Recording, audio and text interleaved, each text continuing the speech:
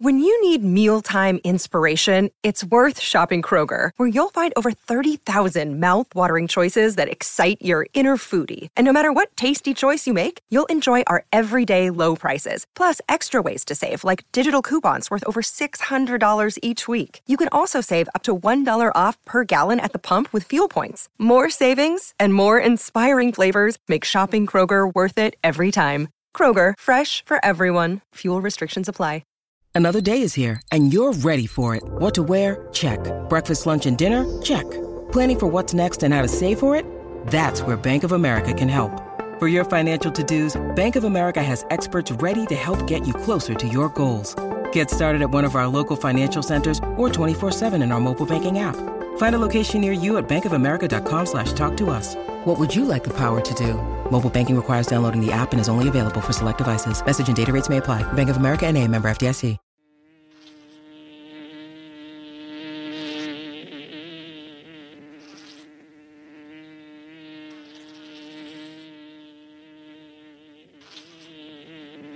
This is the Music Buzz Podcast.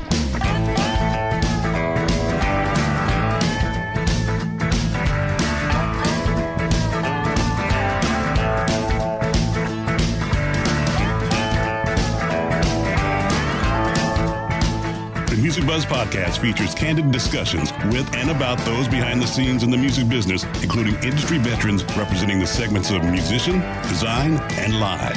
All three Music Buzz Podcast hosts have spent their careers working with the biggest names in entertainment and have been and are still a fly on the wall. Dane Clark as the drummer for John Mellencamp's band for over 20 years and various solo projects. Hugh Syme, a world-renowned graphic artist for the biggest names in music and the corporate world. Andy Wilson, an award-winning marketing and public relations executive with over 20 years of combined multi-level entertainment industry experience in the music and sports business. Now let's buzz. Hello and welcome back to the Music Buzz Podcast. I'm one of your co-hosts, Andy Wilson, along with Dane Clark, also Hugh Syme. Today our guest is multi-Grammy award-winning keyboardist Matt Fink, best known by his stage name Dr. Fink, who was part of Prince's bands, I shall say bands, from 1978 to 1991. He performed on some of Prince's biggest selling albums of all time, ranging from Dirty Mind through Graffiti Bridge, and including, of course, the 25 million selling album Purple Rain, and also appeared in the movie. And Fink didn't just play in the Revolution, he was also part of NPG, Madhouse, and in 2016, the Revolution came back together after Prince's death for some live performances, etc. So he's also worked over his career with other musicians, including P. Diddy, The Time, Snoop Dogg, The Rembrandts, and many more. So welcome to the Music Buzz Podcast, Matt Fink, better known as Dr. Fink. Hi, guys. How's it going? I took a little dive into your some of your stuff in your catalog and saw the Black Stone Funk Revival Life and Love remix video today. Oh, yeah. It's a cool tune. The bass player's doing some nice old school Larry Graham popping on that thing, and I kept waiting and I kept looking. I said, I don't see Matt. And about two and a half minutes in, man, you come in just blazing with a keyboard solo. They let you go there. Now, I can't remember. Was I in the video? Yeah, you're in the video. I must have phoned that one in then. You should also check out, if you haven't yet, check out the Jelly Bean, the new video there too. I didn't see the video, but is it the song Renaissance? I'm in the video. They cut me into that one too. I had to go to a separate studio and phone that one in too. Okay. Well, that's a cool song. I dug the Carnival Barker voice in the verses. Yeah, both of those tracks were really fun and great retro funk. And Tony Providence is the drummer in the Funk Revival group, and he's a good friend of mine. I've worked with him over the years, I think, off and on, because he's in the Bay Area, but I get out there occasionally and work with him and some other people, do some live things. Probably 8 years now or longer, 10 years. It's going on 10, I think, since I started doing a few things with him. Dane cites that Life and Live piece, and that was the first one I listened to this morning. And I was impressed with your restraint, your kind of clean chop, how you can restrain yourself until you step into the solo.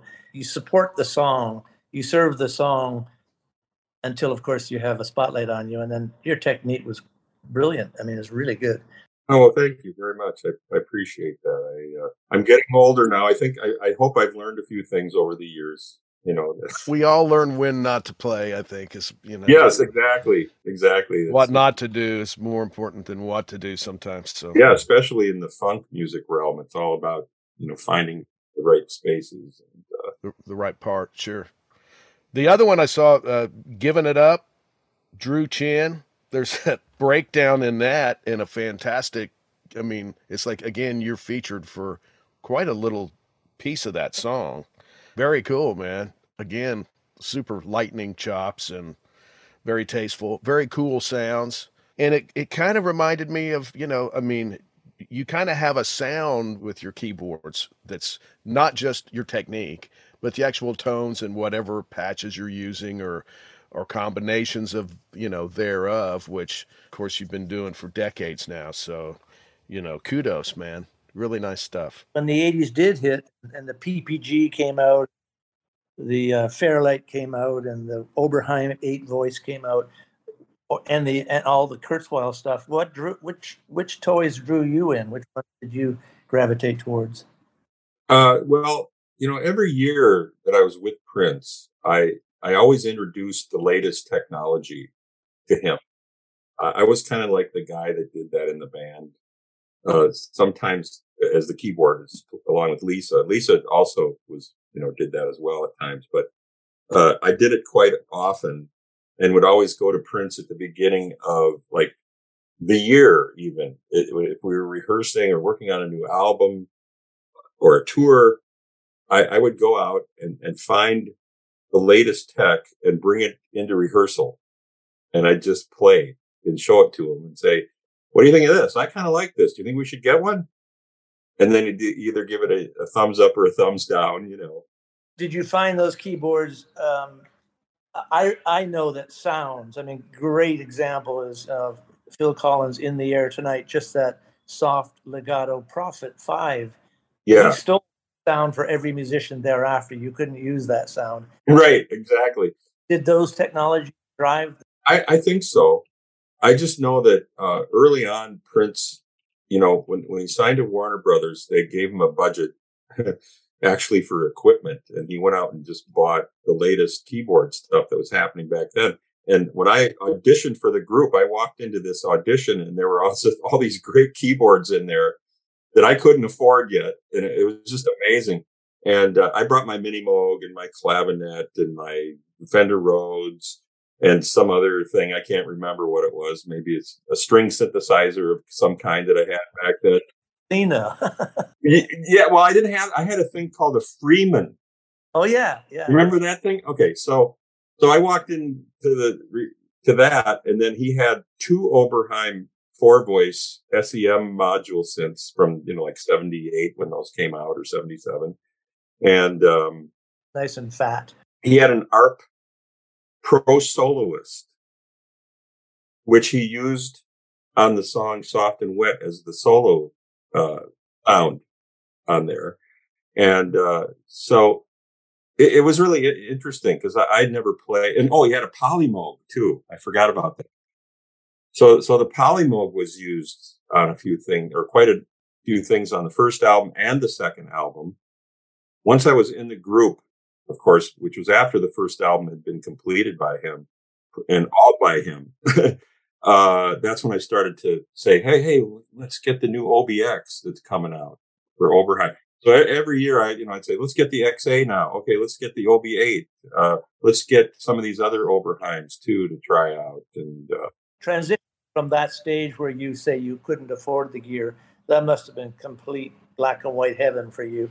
Oh, yeah. Hello, Pantheon Podcast listeners. Christian Swain here to tell you more about my experience with Raycon earbuds. Our family now has 3 pairs of Raycon earbuds around the house, and my wife just grabbed a pair of the Headphone Pros to replace some headphones from a company that was double the price. And yes, she loves them. Now, if you haven't pulled the trigger on a pair of Raycons, or even if you have, but you're in the market for another pair because they're just that good, well, now is the time to check them out, because they just launched their upgraded model of the best-selling everyday earbuds. With Raycon's upgraded everyday earbuds, now you also get active noise cancellation, ergonomic design, and multi-point connectivity that lets you pair with 2 devices at once. New quick charge function, 3 customizable sound styles, plus awareness mode. Available in a variety of vibrant new colors to complement any and all skin tones. I even have a pair of earbuds in a cool green color. I have tried just about every earbud known to humankind, and these Raycons are fantastic.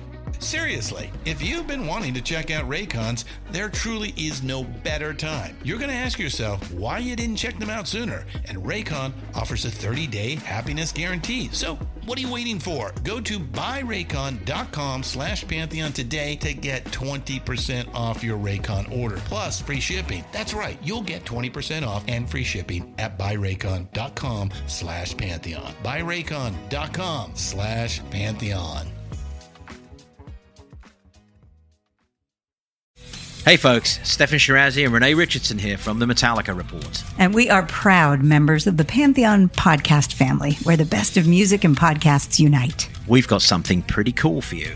We're giving away an exclusive Metallica merch package worth over $250. That's a whole lot of Scary Guys, Skulls, M72, and other sought-after Metallica swag. And we've made it easy for you to win. Follow and share the Metallica Report, and you're in the game. Go to pantheonpodcast.com/Metallica, enter your email, and hit that button to be entered to win.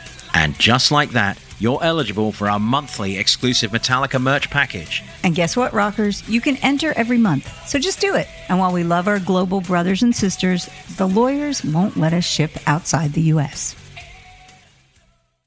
Total. I walked in there and just said, "Wow, he's got the latest tech here." So I'm in. Please hire me. Please hire me. Yeah, right. That's awesome. Yeah. Tell us real quick, if you would, just how you got the gig with Prince back in the day. I was pretty young at the time, 19 or 20, I think, when Bobby Z, the drummer, brought me Prince's demo tape to listen to, because his older brother David had produced Prince's demos that were used to shop to the record labels in late 77, right? And so I knew Bobby because we lived in the same community, and he was a couple years ahead of me, but we went to the same high school. So when he was a senior, I was in 10th grade, but we knew each other through music. And one evening he came out to hear a band I was in at that time, just a club band playing covers.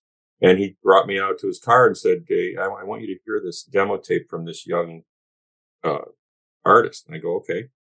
So he played it for me, and I said, "This is fantastic. What's the name of the band?" And he said, "It's not a band."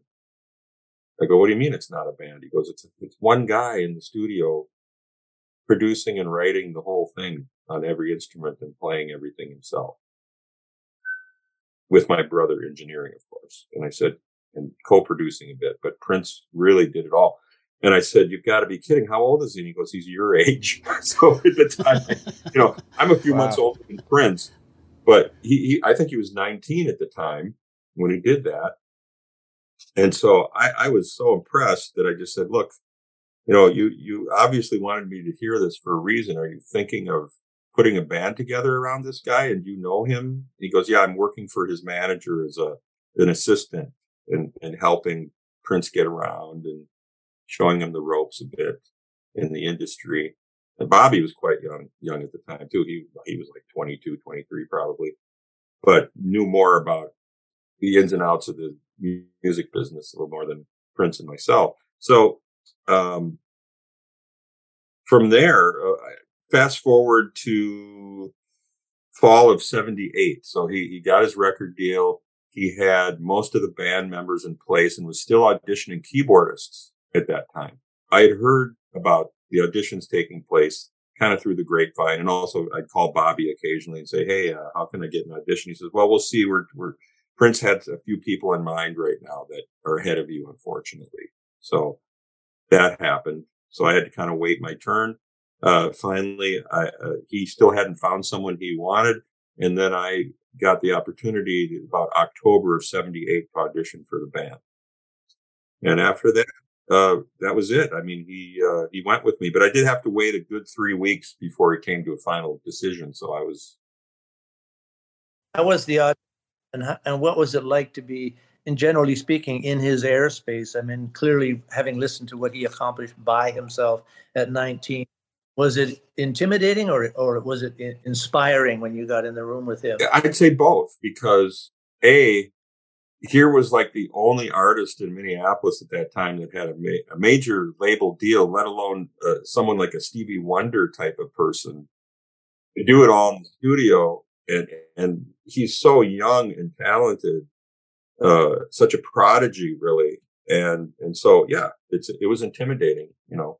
I'm just a keyboard player. I never learned much guitar. I'm pretty great. You know, I've learned to be a great drum programmer over the years, but, and I even played drums a little bit live for fun, just to dabble in it. But, for him, he was so fluent on all those instruments equally, in my opinion, that it was really amazing. So he was like a cross between Stevie and Todd Rundgren and other people I looked up to, you know, at that time. So, yeah, it was really, really fun. And so I just said to him, I said, look, there's this one song, your single, it's called Soft and Wet, which I really like, but I can't hear the clavinet part. It's mixed in too well. I'm having trouble picking it out, and I have to play it for the audition. So could you show me the part? Actually show me, you know, play it for me a few times, and then I'll see if I can get it, you know, see if I'm close to what I've learned from what I've heard or not, you know. So he did that. He agreed to that. And then within, you know, 5-10 minutes of watching him, I played the part for him. And I think that's what impressed him to hire me, because, you know. You say keyboard player, and so much of that is textural and supportive and percussive, contrapuntal, which is you all. But then I also stumbled into the whole area, assuming this is all you as well, but Music of Vampires, that project? Yes. The piano solo in Midnight Seduction is wonderful. And also your reserve and your kind of Eric Satie vibe in Trance Romance is beautiful. That's, as a piece, it's just beautiful. But I make the distinction, what people often think of in terms of keyboard player. I mean, you have keyboards a la Tony Banks, but then when he steps up, oh, he really can play, you know, because so often keyboards are supportive and texture, you know. But yeah, kudos to your man. Well, thank you very much. So one thing we were talking, or Hugh and I were talking earlier today about something, I guess I should share with you too. So, you know, we talked about Hugh's work on album covers. He's also a keyboard player, piano player. He actually is the guy that's playing at the beginning of Rush's 2112 album on the Overture. That's Hugh. So when he's talking about all this stuff, apparently he's convinced us he does know what the hell he's talking about. So just so you know. But anyway, so we were talking this morning, and I was saying, you know. By the way, I'm a huge Rush fan, just so you know. Oh, cool. Okay. Nice. Oh, yeah, absolutely. Speaking of walking into a band, I happened to be in a band on the same label as Rush, which is how I was introduced to the band. But it was also how I joined a band when I couldn't afford equipment. I walked into the room with a CP70, a double manual Mellotron. Oh, cool. Fender Rhodes. It was a great day for me because I'd already been a huge King Crimson, Moody Blues, Beatles fan.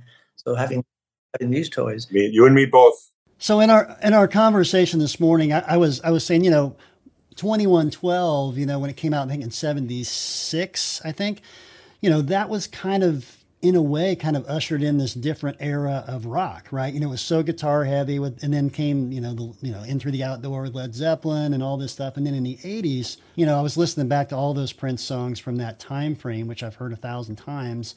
But it's such an interesting, you know, how that kind of started and had that one sound in the late 70s, early 80s, and then that sound that you were such a huge part of in the 80s, and such an integral part of it. It's almost like, I'm not saying that keyboards doesn't get its due, but when you look back on the history of the success of rock during that time frame, whether it's Rush or Led Zeppelin or Van Halen, Prince and the Revolution, I mean, the keyboards are front and center of really, not even arguably, but their most successful songs.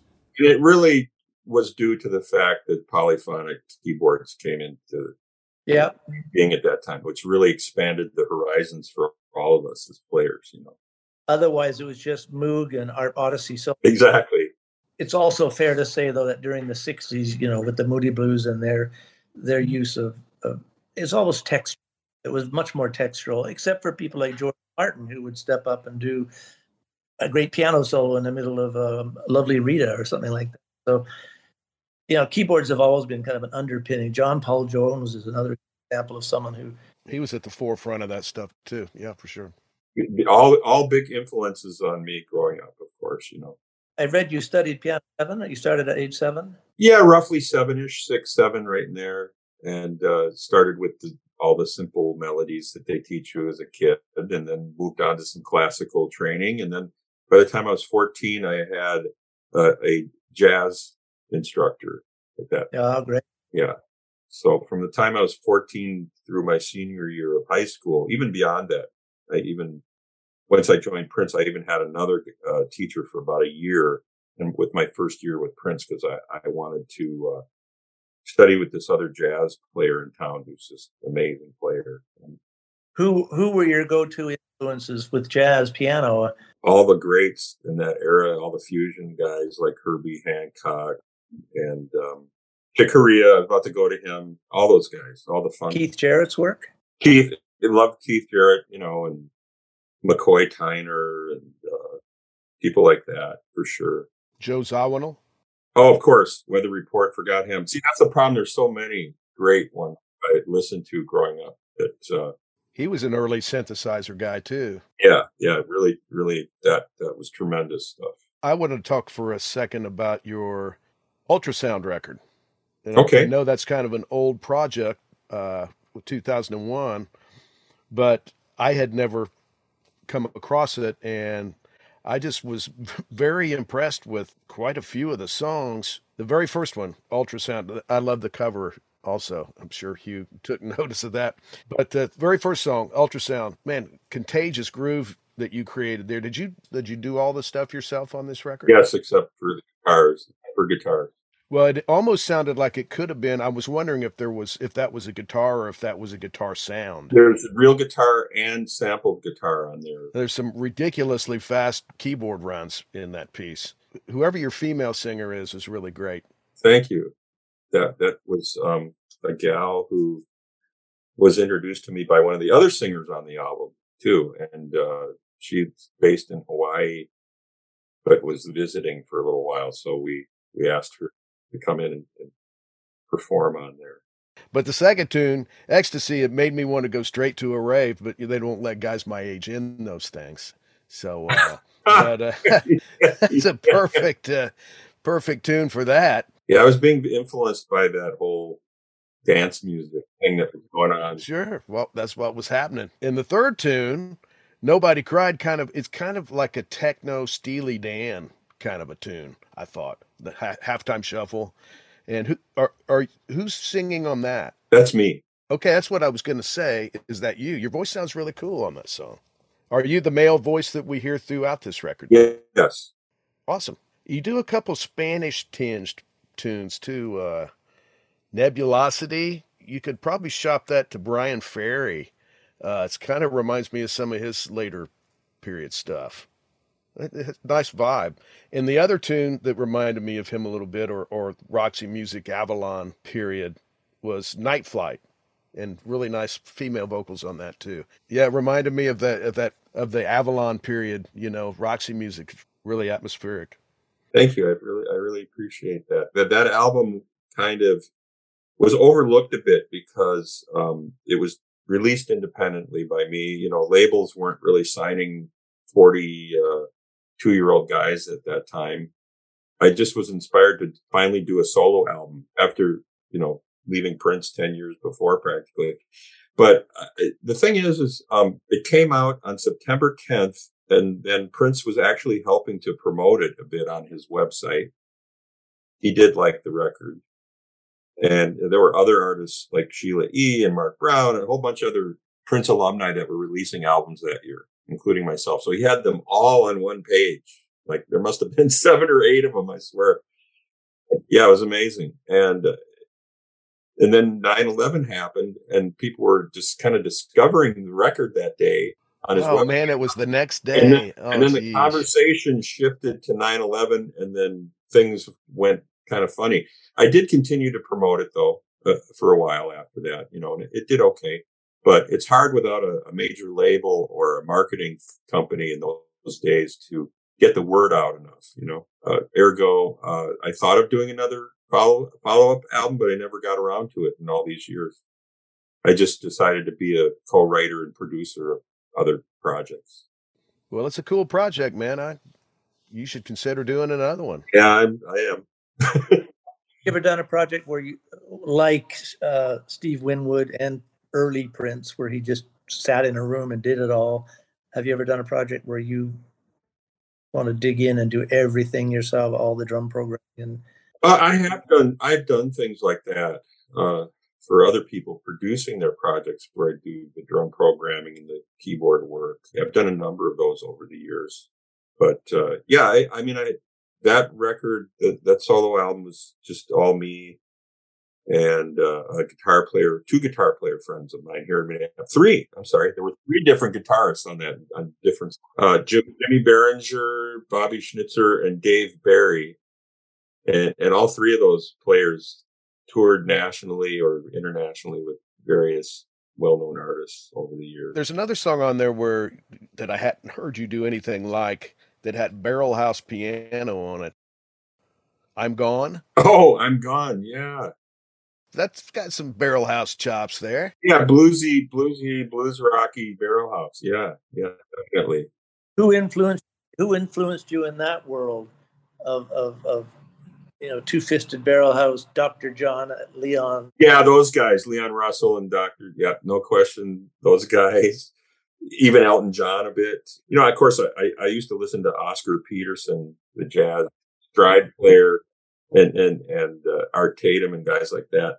I never quite mastered that style of playing. It's completely random trivia, but that double Mellotron was actually a Mellotron that Geddy from Rush had bought from Oscar's son, and Geddy and Rush weren't particularly interested in having Mellotron, even though I played it on the flip side of 2112 for the song Tears. I actually had the opportunity to use a Chamberlain in 76. There was this group I joined while I was in my senior year of high school that was traveling around the Midwest. They were called Zachariah, just mainly a cover band, doing all the hits of that time. What the guitar player owned a Chamberlain.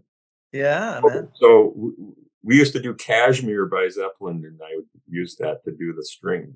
A little more stable than the Mellotron, if I remember. Yeah, but if it was in your vehicle, in the band van, travel van, and it was dead of winter, forget about it. You got to bring that slowly up to room temperature, and it won't play. Dangerous condensation too. But go ahead. The leads were off my Mellotron at all times, and the guy that was doing my keyboard tech work, he soldered a 10-turn screwdriver to the capstan control, because even without the dead of winter starting your evening, just the lights on stage, just the temperature going up, the instrument kept getting sharper and sharper. So you're always... yeah.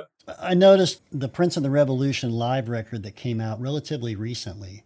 Is there a lot of that material that was recorded back in those days? Not just on that tour for, at that time, but was there a lot of that live stuff that's kind of in the vault that we all hear about? Yeah. From each tour that I did with him, there is probably a decent live recording, video wise, with several camera shots and stuff. Did you ever see the Love Sexy tour video that they did, satellite feed, that's been out over the years? I feel like maybe I saw bits and pieces of that a long, long time ago.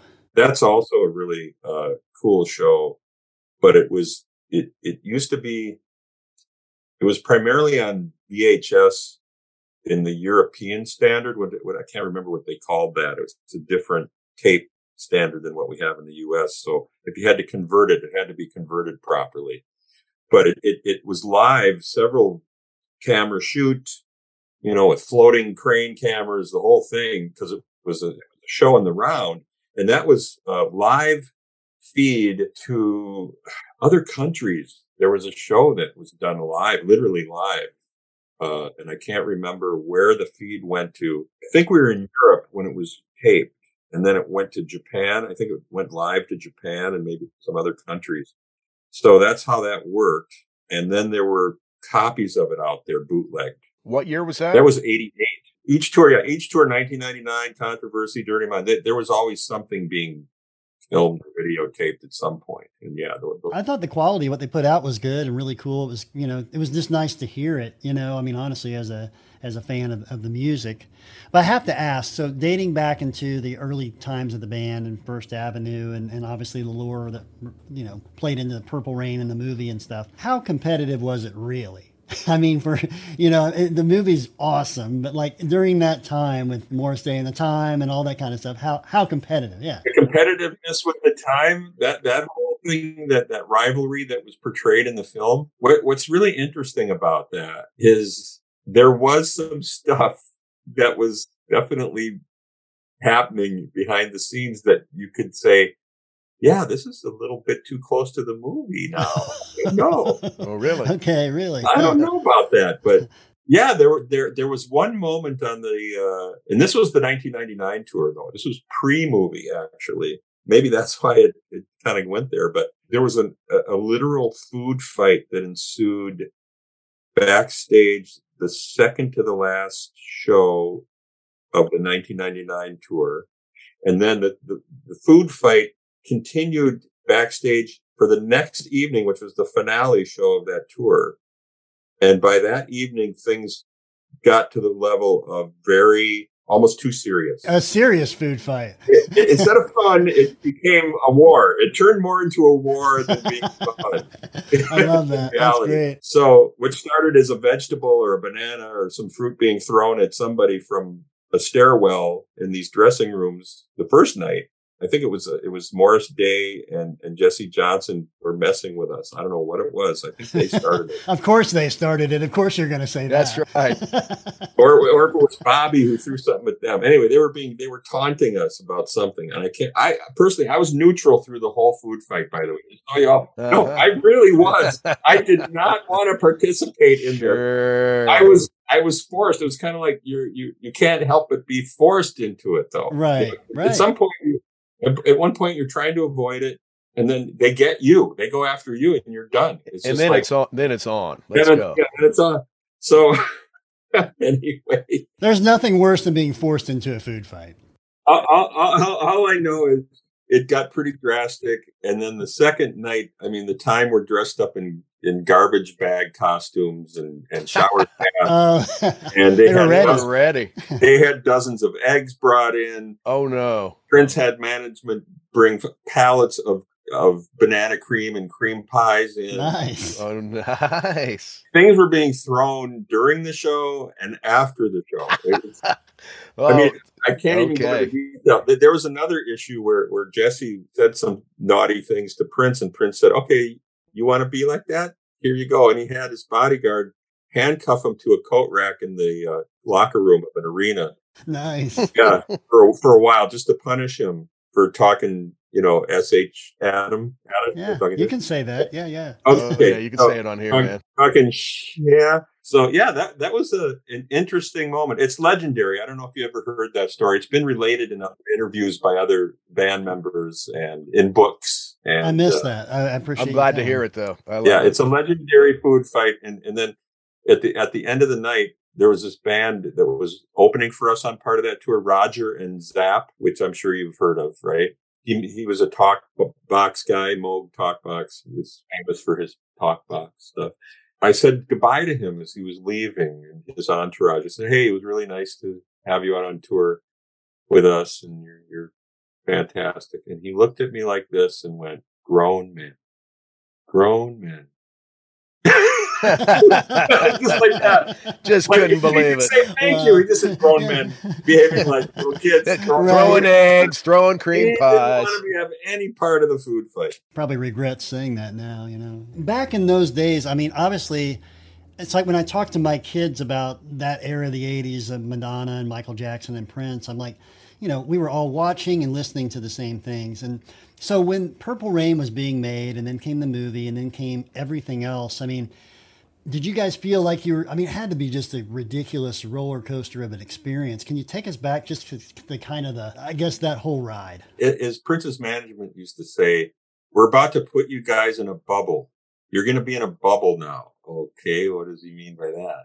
You know? So, yeah. So then when you're on tour like that, or even 1999, I'd say by 1999, things were getting to be in the bubble peak where you have a fake name at the hotel.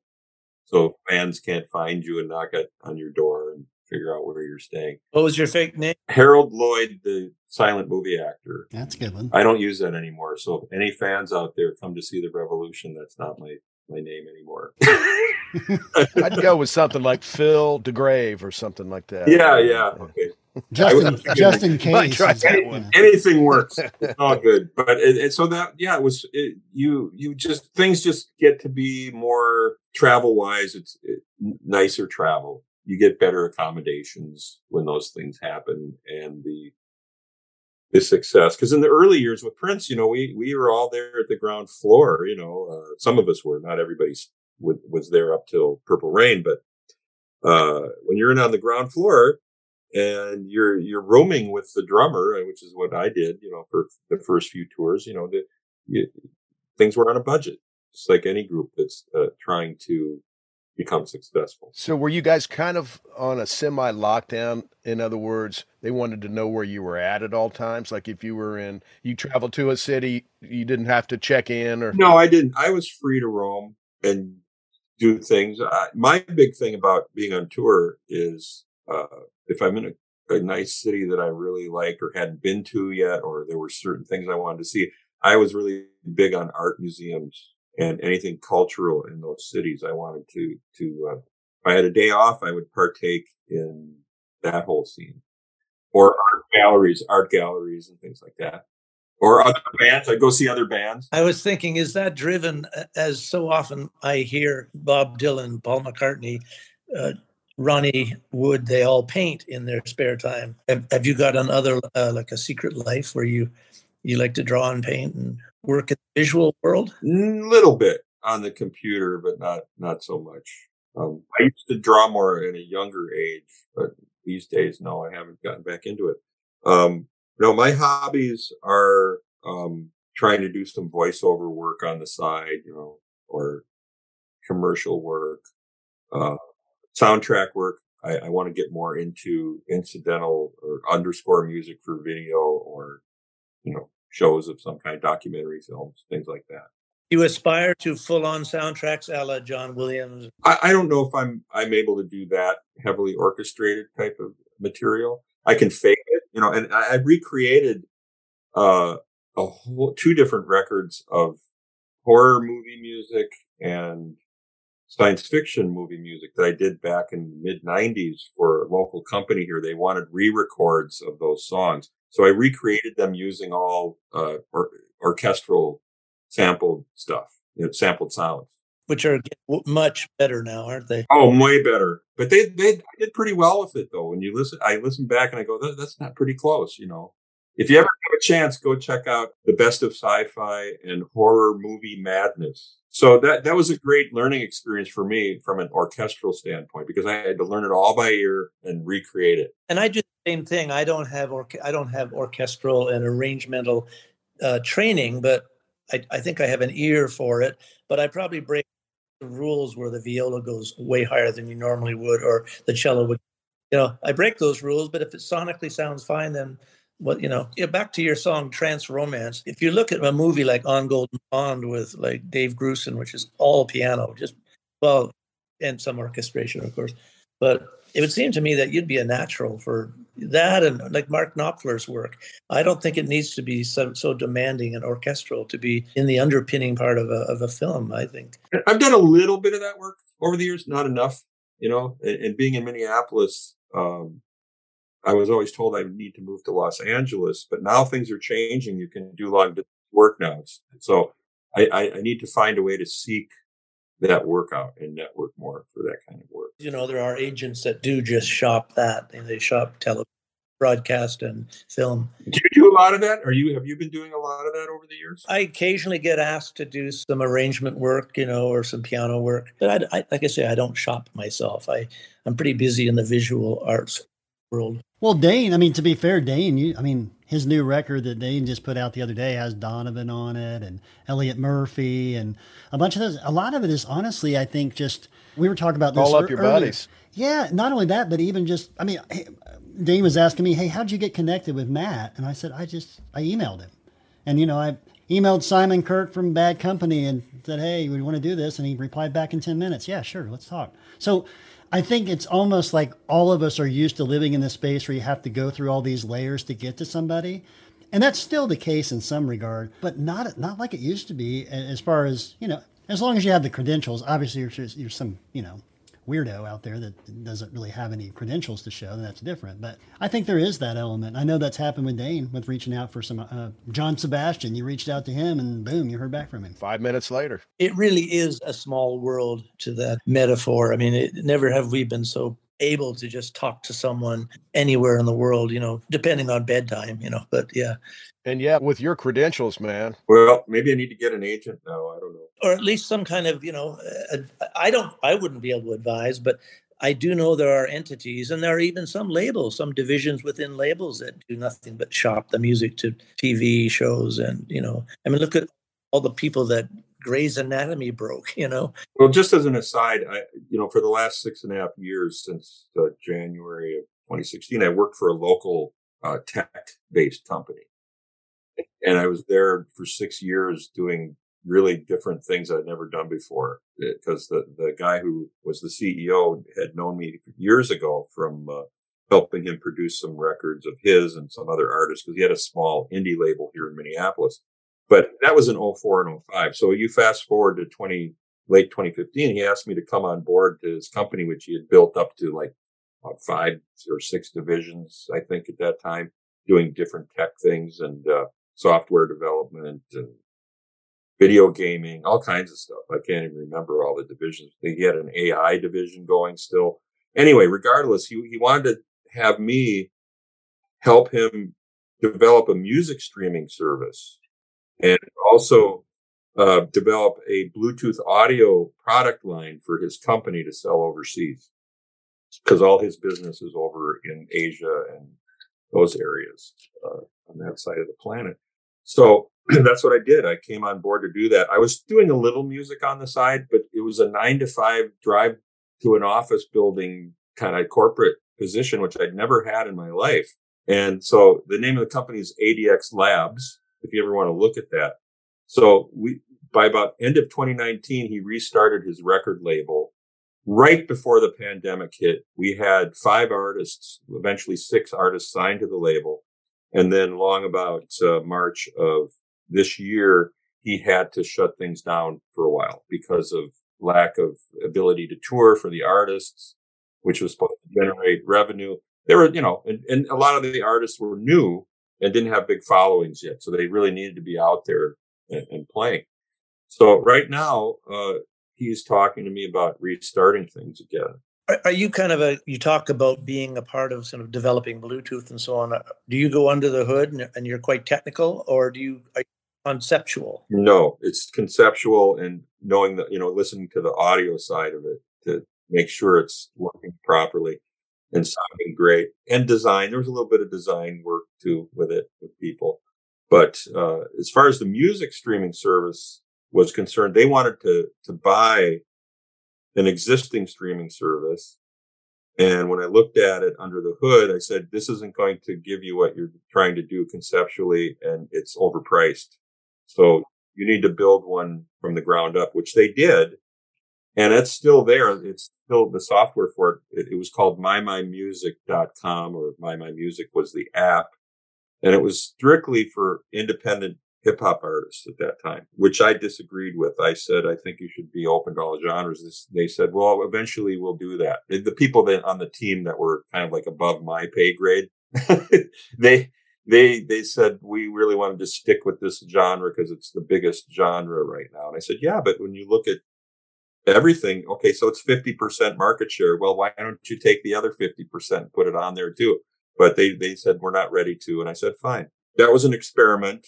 It's still available to come back out again or, remarket that idea.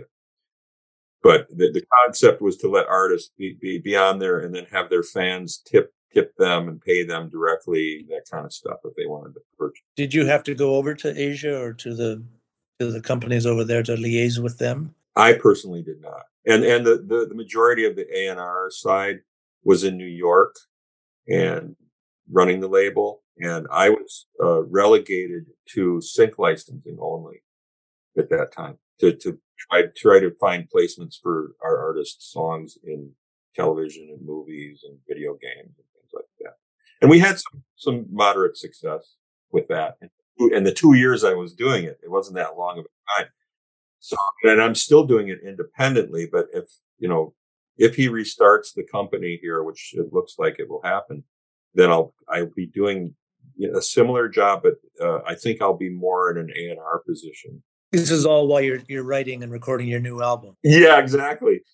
So you can well imagine during the last 6.5 years, up until March of this year, I was really heavily embroiled with that company and, doing a little bit of live playing. Prior to the pandemic, the Revolution was out playing all over the place in 2017, 18, and 19. Are there further plans for the Revolution at this point, or who knows? Yes, just not at this time. Wendy and Lisa, of course, who are in Los Angeles, grew up there. They're highly successful soundtrack artists, and they're currently working on 2 TV shows out there.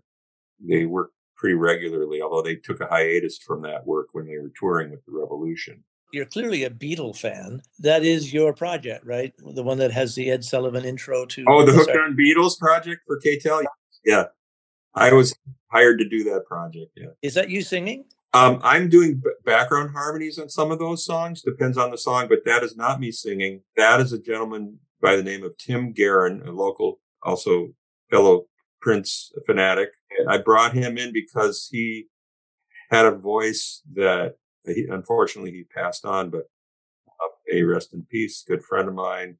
And he sounded like a cross between Paul and John. Kind of the tone of the two of them. If I Fell was a really lovely performance. The vocalist on that, his voice on that was nice. And Sgt. Pepper too, the range on that, he nailed that one. I like the intro on that one. That was the first project I did after I left the Prince fold. And Prince's former first manager, Owen Husney, was working for KTEL Dominion Entertainment here in Minneapolis. And he asked me to produce that record. That was 1991 when that was done. It wasn't allowed to be released until the estate of John Lennon and Paul McCartney had to hear it, and Yoko Ono had to hear it for approval. And they approved? They did. So this is the same KTEL records that we used to see at advertising golden hits back in the 70s. Yeah, okay. Hooked on classics and stuff. They had a whole hooked on music series of re-records, and that was one of them.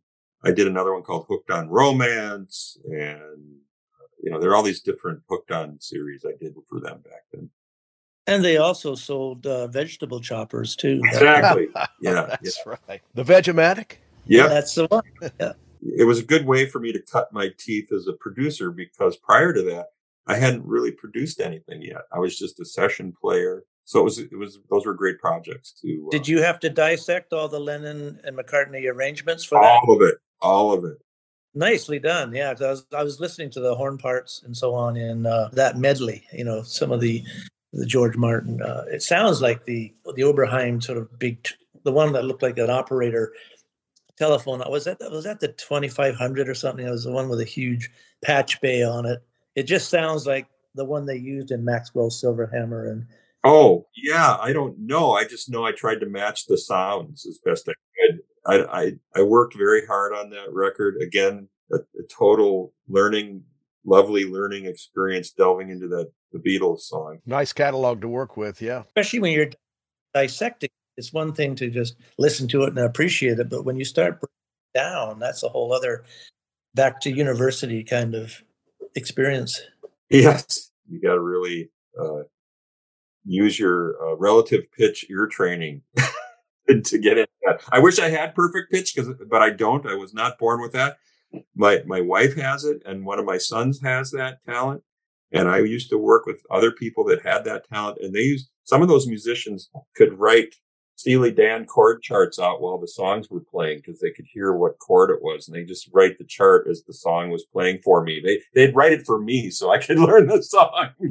Those zebra chords too, right? Those are like chords on top of chords. Exactly.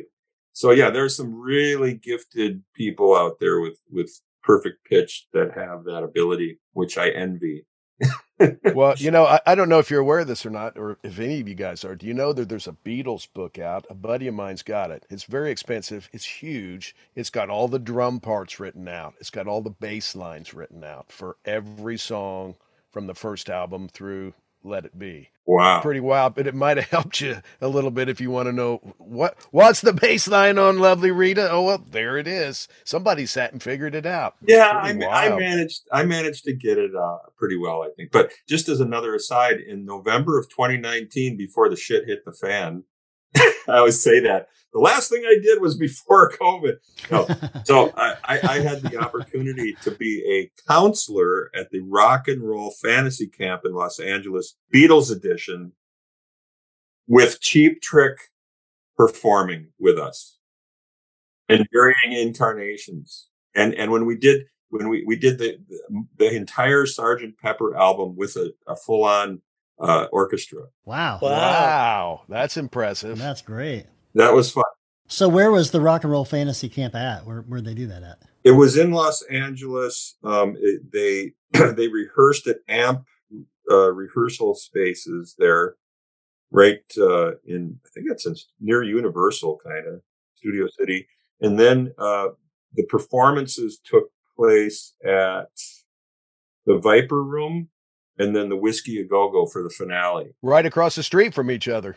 Was it just Cheap Trick, like the full band, or were there other guys too? Just Cheap Trick, and they did a whole Q&A with audience members before the show, and then they each came up at different times by themselves or in combinations of the group to perform with each group of people. Because I think there were like 12 of us or 11. I can't remember for sure how many counselors there were. There may have been 8 or 9. I just can't remember the exact number, but each group had a certain amount of songs they did first. They come up and do 3-song set or 4-song of other Beatles stuff that had nothing to do with Sgt. Pepper. And then each group had like one Sgt. Pepper song that they would do with the orchestra and a Cheap Trick member. Just so much fun. That's one of the more fun evenings I've ever had. We always like to kind of ask those pinch me moment questions, and I was going to ask that, but I guess that sounds like that was one of those. So that was one of them. Another pinch me moment was over the years is always meeting other artists who I had admired and looked up to growing up. People that were older than me that inspired me. And I got to meet a number of those people when they came to see Prince shows. And that was... Who are some of those? Yeah, tell us about that. Mick Jagger comes to mind right away, because with him, I was able to actually sit down and shoot the breeze with Jerry Hall was married to him at the time, and the two of them were at the show. After show party, he sat down with me and had a drink. He just said, "Hey, mind if we sit down with you?" I was there a little early, sitting at a table with my soon-to-be wife. We got to hang out, which was really cool. Just to be one-on-one with someone like that who you fantasize about as a performer, and then they're down to the human level. They're not up on the fantasy pedestal that you put them on growing up. Yeah, if you know what I mean. You get starstruck. I'd get starstruck by that. And George Michael, I met him. Eddie Murphy used to come to shows. Bruce Springsteen, they'd come hang out backstage with us before shows. Stevie Wonder, Huey Lewis, people like that. Just, I could go on and on. Sting came up, Ever have any one-on-one with your keyboard idols or the people that you like? Did you ever stumble over Leon or Elton or? Yeah, and Elton John. I met him briefly in Los Angeles at an awards show. I think it was the MTV Music Awards. Same for Aerosmith members, and I'd met them before too. Van Halen people, been backstage with them doing stuff. What an amazing era that was. I mean, anybody that we've talked to on the podcast that Bon Jovi, keep going. I met a lot of those guys. Yeah, it was really, really exciting. These are clients of mine too, by the way. Who are? Well, I worked on Get a Grip with Steve and Joe and John Kolodner. Have you met John? No. He was the bearded fellow in. Dude looks like a lady. Yeah, he was some of their videos. Yeah. Yeah, I know the name. I know who John is. I never had a chance to meet. Well, he was the golden ears of Geffen, who signed Whitesnake and Peter Gabriel and Sammy Hagar and Aerosmith and all these. Yeah, but just on the strength of my 6-week visit to Los Angeles, which ended up being 16 years, it's the kind of city before internet that you did have to kind of live in to make the connections. Not now, not so much now, but it certainly served the purpose of my unpacking Toronto and moving down to LA for 16 years. It was cities where you couldn't stop meeting people, which was fun. It was great. My son is living in LA for the last 6.5 years, and he's entrenched in the music industry and met a lot of people. Is he a player or a producer? Yes, he's a producer, a keyboardist, and his stage name is Max Milli, spelled MVXMILLI. I should have brought him up sooner because I wanted to promote him a little bit on the show. He has music out on Spotify and also SoundCloud, probably iTunes, and then he also is in a video that he collaborated on the song with a new EDM artist, fairly new, couple years out now, a guy named Darko, spelled DVRKO. And that video's gotten well over 1 million something views now. Yeah, so he's getting some recognition out there. And I'm excited for him because he's on the cutting edge of that pop music sound that's happening these days, Have you ever collaborated with him? Or yes. Just too- Oh, absolutely. Absolutely. When he was in high school, I helped produce his band that they had going at the time. They were doing originals and they had label interest. Not anything I did, though. I didn't do that. It was somebody else got the labels interested in them. And I recorded their demos. And then the lead singer, a female singer, decided she wanted to go off to college and study theater instead. And then the band broke up. But then he went out there and she's out there again and they've reconnected. So it's interesting. But he's doing some really interesting material, in my opinion. And he's definitely has an original sound to what he's doing. Spell his project name again. It's spelled MVXMILLI, and that's Max Milli is how you say that. And then he's got this song with Darko, DVRKO. He has a song called Deeper, featuring Max Milli. And it's DVRKO featuring Max Milli, MVXMILLI. What's interesting is when they met each other, they didn't know that they were spelling their names with the V replacing the A in the name in all capital letters. So yeah, I thought that was interesting too, that some of the, I don't know if they're copying other people or if they just coincidentally put that DV for the A instead as their monikers, which is interesting. Has that proved confusing? I mean, I would look at that and I would either think it was some kind of Greek or Roman numbers. So it can be, but apparently in the pop music world, the more quirky, the better. And then they hear the name and then they'll look at it, the visual of it, and associate it. If you market that properly, I think it can work actually as a logo or a name for an artist. But I questioned it just like you did, but go ahead. I know another musician who kind of bravely decided to represent himself with a single symbol. Oh, sure. Yep. So there's that. And then I've been working with another gal here in town since she was a youngster, 17-year-old gal. She's now 23 almost. And she's just graduated Berklee School of Music's summa cum laude in vocals and getting ready to start her master's degree studies over there. In fact, she just talked to me yesterday and said, "Will you sign a letter going to Berklee for me?" I go, "Sure, I will. No problem recommending you." of course. So her name is Michelle Rose, also her stage name, not her real last name, but Michelle Rose. If you go to Michelle Rose Music on YouTube, she has quite a few videos there. Some, a lot of that stuff was produced and written by me. She's now starting to do more writing on her own with lyrics and melody. And then she's got 2 Halloween songs that were just released right now with videos attached to them. One called Love Potion and one called Midnight Moon, I think. She co-wrote with my son. I sent her to my son. I said, work on these songs with him. He'll give you a more contemporary vibe than what I've been doing for you. Do you enjoy writing with a female voice in mind? Yeah. I get that totally. I mean, anytime I hear Cyndi Lauper or Bjork or Paula Cole or people like that who are just... Yeah, no, I love working with female artists. But I'm on a heavy rock project right now with some guys out of Philly, and Kenny Aronoff played drums on some of these tracks. Oh, really? We know Kenny, of course. Yep. Yeah, I knew you would. So Kenny's on some of that, and this is some dudes that are based in Philly, and it's more rock and roll. What's the name of that band? So are you playing keyboards on it? I'm playing keyboards on it, and it's called, the name of the project is called Kelvin 27. Nothing's been released, and it's a total sci-fi game. So is for a contribution, like when you say rock and roll, that could be rockabilly, that could be full on, like, 80s. It's got heavy sounding guitars on it, and lots of grinding Hammond and synthesizer. So it's more, like Deep Purple meets contemporary rock with synthesizers. Well, thank you so much, Matt, for joining us today. We really appreciate your time. Thank you, guys.